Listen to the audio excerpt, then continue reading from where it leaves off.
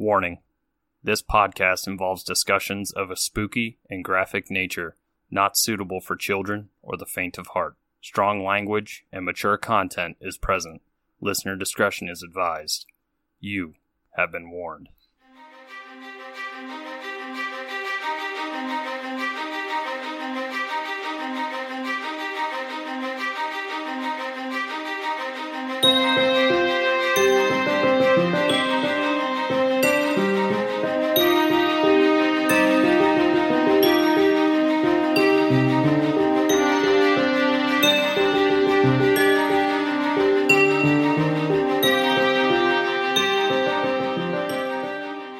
Hey there, spooksters, and welcome back to another episode of Stabby Snippets here on Three Spooked Girls. It is I, one of your co-hosts, Jessica, and as always, I am joined by my better pod half, Tara. Hey, spooksters. Today, I had a feeling like everyone was going to be like, guess what she's going to cover? I'm not covering the Golden State Killer today, guys, so... Yet. Take a chill pill. I want to be able to digest. I watched like a lot of hours of court today and have a lot of opinions, but want it to be perfect for you guys. So I did find you another case, which I did not know existed until last week and I'm excited about. Ooh, okay. So today we're going to be talking about the murder of Simon Montalvo, and it's an interesting little story. So in April, we're going to travel back to April of 2013. Simon Montalvo kind of goes and his family go missing. In fact, on the 21st of April, 2013, Simon and his family were last seen at a burger joint in Arlington, Texas. They lived in DeSoto, Texas, which I'm assuming is close because I'm bad at California geography. So let me tell you, like Texas geography, I'm worse.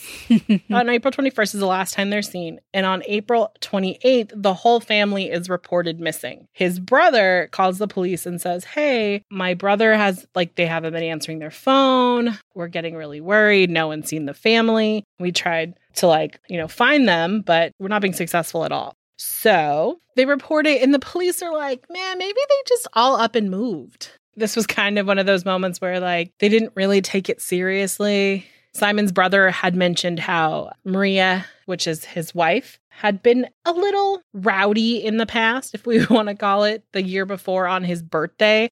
She got pissed at him and threw a metal hot pad trivet. She threw it at his head on his birthday. So, if that's what she does on birthday. Happy birthday! Right? Oh, God. Oof. So, basically, because the police kept blowing them off and they kept saying, this is the last note that they were seen, which was the 21st. So, on May 4th, 2013, at 10:30 p.m., because he wanted to go at night so that he wouldn't be seen, Simon's brother goes to Simon's house to install a security camera because their dog is there and their dog is still alive.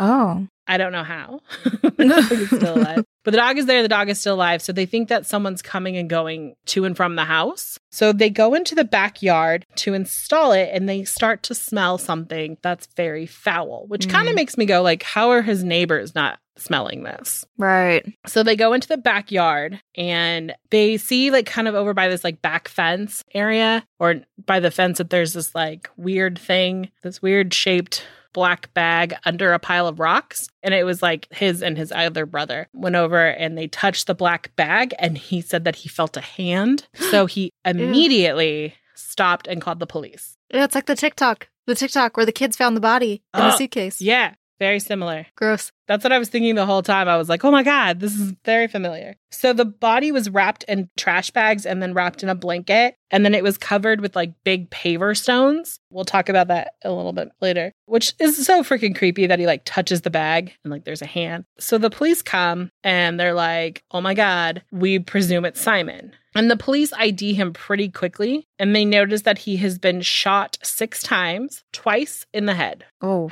Mind you, up until this point, the police said they've gone over to the house a couple of times and gone into the house and investigated. Which, if that was the fucking case, let's be real here, they would have found exactly what this was. Because they went in and in the hallway there was blood. And then in the master bedroom there was a ton of blood. Oh, God. So if you were a good cop, you would have seen it. Unless they maybe just went right inside the door and they were like, okay, there's no one here. or they looked for like breaking, like entry break-ins, that kind of thing. But the police did, in a 2016 report, they said that they had gone over to the residence several times in the 2 weeks the family was missing. The police began to look for the family because, like I mentioned before, he had a wife. Her name is Maria, and she's 41 years old at the time. They had 2 sons, one who was 5 and one who was 11. And that was a great concern because they're like, what if this was like an intruder who came in and like killed the father and then like kidnapped the wife and sons? So they start reaching out and they find that Maria has some family in Indiana.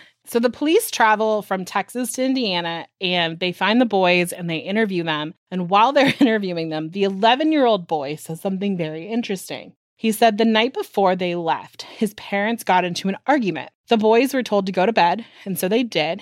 And in the middle of the night, they wake up to hearing 3 loud clapping sounds, which they thought was odd, but they went back to sleep. Like, I can understand being 11, not understanding what was going on, hearing a weird noise, and then just like, okay, I'm going to go back to sleep. I mean, I'm the person who saw a ghost and rolled over and went back to sleep, so I have no room to talk. As a damn adult.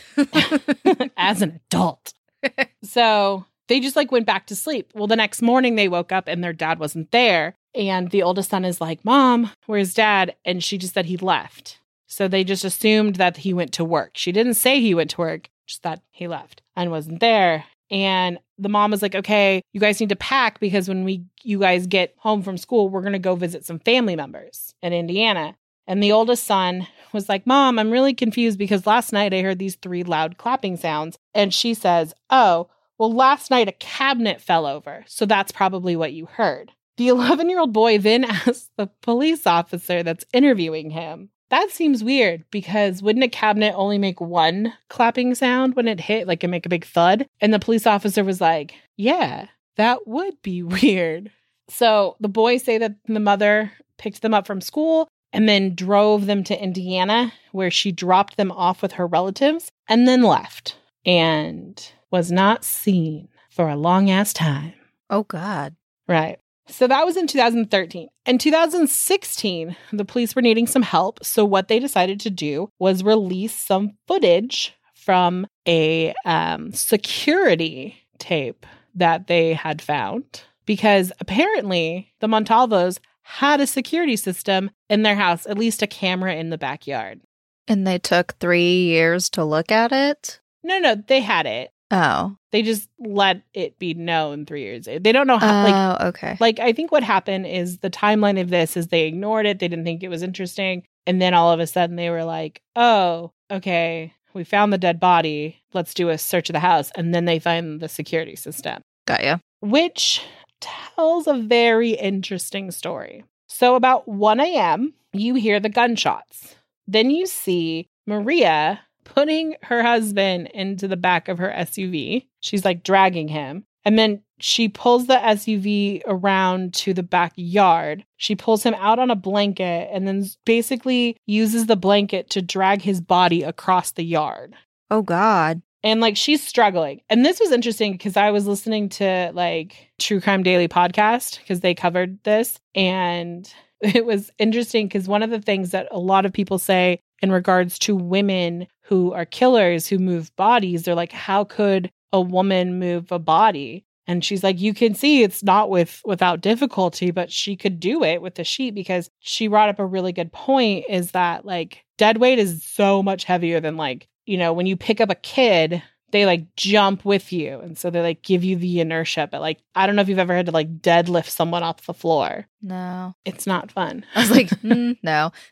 The closest thing is George being like totally passed out. I used to do like caregiving for like a family friend. Occasionally the lady that I was taking care of would forget that she couldn't walk without her walker and without help. So she would like get up in the morning and like stand up, like try to stand up and then fall. So I'd have to deadlift her off the floor because she couldn't help me at all. And she's a tiny little woman and it was a lot. So I was wondering how the frick she moved him. So that's crazy. I'm sure even with the blanket, it would still probably be difficult, you know? Oh, yeah. The footage is on our sources page and you can see it's not without difficulty. Like she's really trying and struggling to move him. Mm-hmm. So then you see her like the next morning and she takes the kids to school and then she comes back and she's like moving. You see her moving the pavers, like different places around the yard. She had some in her SUV and then she moved them from around the yard to place on the body. So you just see her and it's like an hour or so that she's just like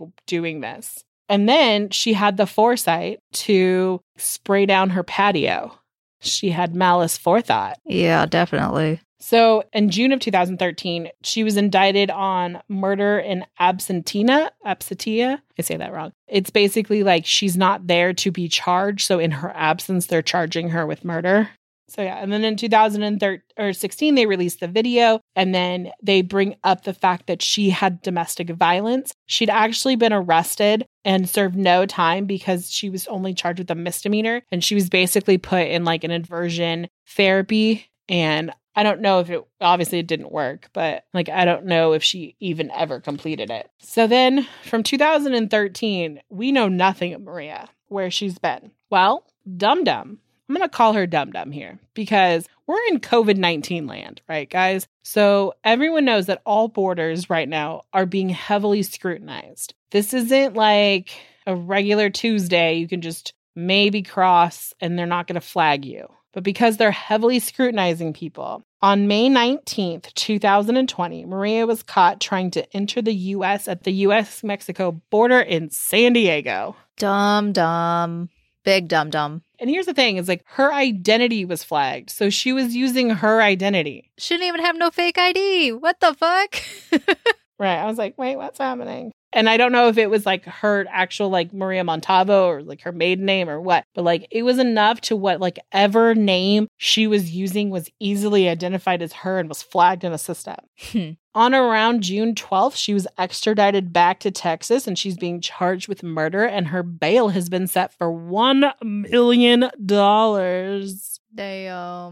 Damn, that's so recent. Right? I'm excited about this one because it's like, here's the point that they made on the True Crime podcast, True Crime Daily podcast. They were like, we don't understand this. Like this apparently happens a lot. That like people like leave commit a crime like murder or something like that and then leave the country and then get caught re-entering the country. Like, why you come back? Right. Like when we did the medical murders one, like my dude, he left the country and then was like, oh, I'm going to go to this country, but I'm stupid enough to think that I could fly through Chicago. So the one question that's on everyone's minds is, well, they assume that she's been coming back and forth for years. Oh, okay. Which that makes a lot of sense, right? Like in a pre-COVID-19 world, she may not have been flagged, especially like if she was using a maiden name or something like that, or maybe an alias.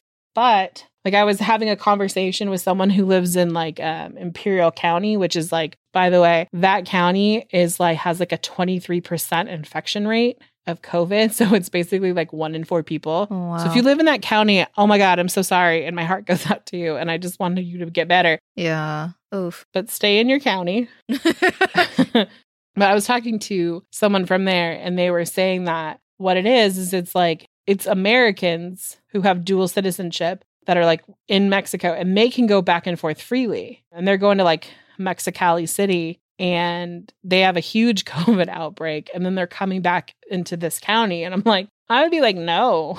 Pick one and sit. Right? Like I can't even come into work. Well, I mean, right now we're still working from home, but like once we do, like if it's like 100.5 temperature, I can't go into my office. So like, why are you crossing to like infected places, people? Knock it off. But anyway, so they were saying that a lot of people go back and forth at those borders and they've really had to like tighten down. And so anyone who doesn't, even if you have like US citizenship, it takes a lot more to get through these days. So she stupidly came through during COVID. Worst time, but good because then she got caught for murder. Truth. But it's like 7 years. Like that was the headline that caught me was like woman captured after 7 years. Yeah. Like we talked about other people who get caught within like, oh my God, they were on the run for like 3 whole weeks. This is crazy.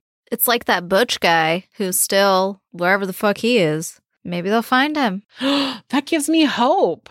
Okie dokie. Well, that wraps it up. I am excited to bring this case into our Unisphere of cases that we'll talk about. And of course, we will keep you updated. Mm-hmm. So until next time, Bye, guys. Bye.